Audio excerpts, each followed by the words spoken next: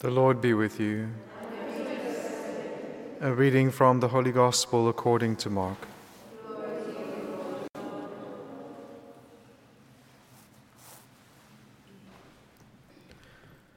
Jesus went with his disciples to the villages of Caesarea Philippi, and on the way he asked his disciples, "Who do men say that I am?"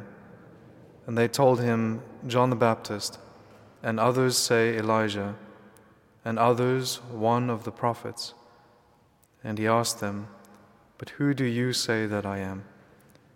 Peter answered him, "You are the Christ." And he charged them to tell no one about him. And he began to teach them that the Son of Man must suffer many things, and be rejected by the elders and the chief priests and the scribes, and be killed, and after 3 days rise again. And he said this plainly.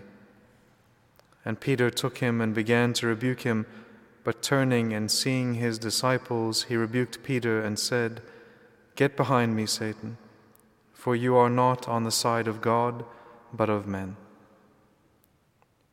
The Gospel of the Lord.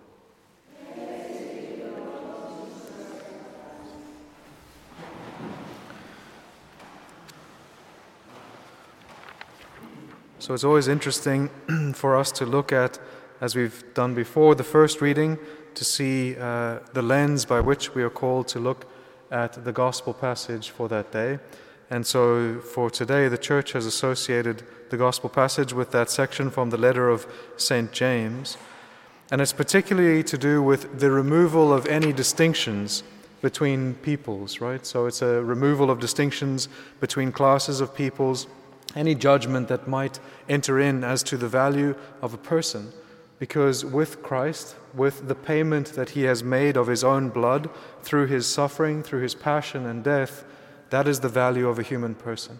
And so the only way in which we value anyone is as Christ values all of us, right? And he values all of us at the level of his own personal sacrifice and suffering. That's the value of a human person. And so this is what St. James is teaching, is that the way in which we now value people is according to the value that Christ has put upon them by the great act of his love and his sacrifice. And so then when we move into the Gospel for today, we can see that the Lord is walking with his disciples, and he turns to them to see and to draw from them the truth as to who he is, to see if they understand and know who he is. So he starts first, as we've said before, with general opinion. And we can see that knowledge of Christ is not something that is simply general opinion. It's not just what the multitude believe. There is a way in which is defined and known, and we can see that what the Lord shows through what happens here in the Gospel today is that is through Peter. It's through the church and through the one whom he has given authority to teach authoritatively regarding who he is.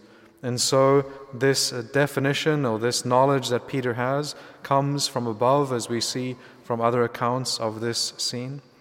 But then immediately the Lord goes to begin the price that he will pay. He begins to tell his disciples the cost of what and the value by which he will place on souls and what he will suffer for those souls. And that's where Peter again tries to intervene. Peter goes to the Lord and he pulls him apart and he says, "God forbid it, Lord, do not let this happen." And the Lord turns to him and says, "Get behind me, Satan." Now the devil is known by many or multiple names in Scripture, but Satan is specifically the name that means the one who tries to or does frustrate the plans of God. And so what the Lord is saying here to Peter is step outside of that, and he says, in one of the other, or what he says here is get behind me. Go to the place that you should be, which is following me and not trying to lead me. And so it is from that place, from being behind Christ and following Christ, that Peter will exercise the authority that has recently been given to him by the Lord. But what is important is that what the Lord speaks of here with regarding his passion is the price that he will pay. This is the reason that he has come. It is the love of the Father that has sent the Son so that the Son can give his life for many.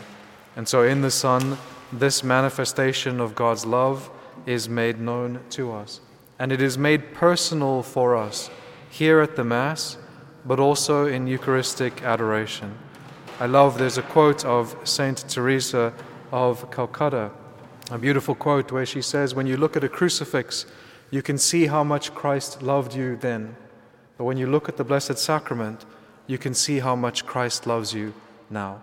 And so it is the Lord present to us in the Blessed Sacrament, manifesting that same love that He has for each individual human person.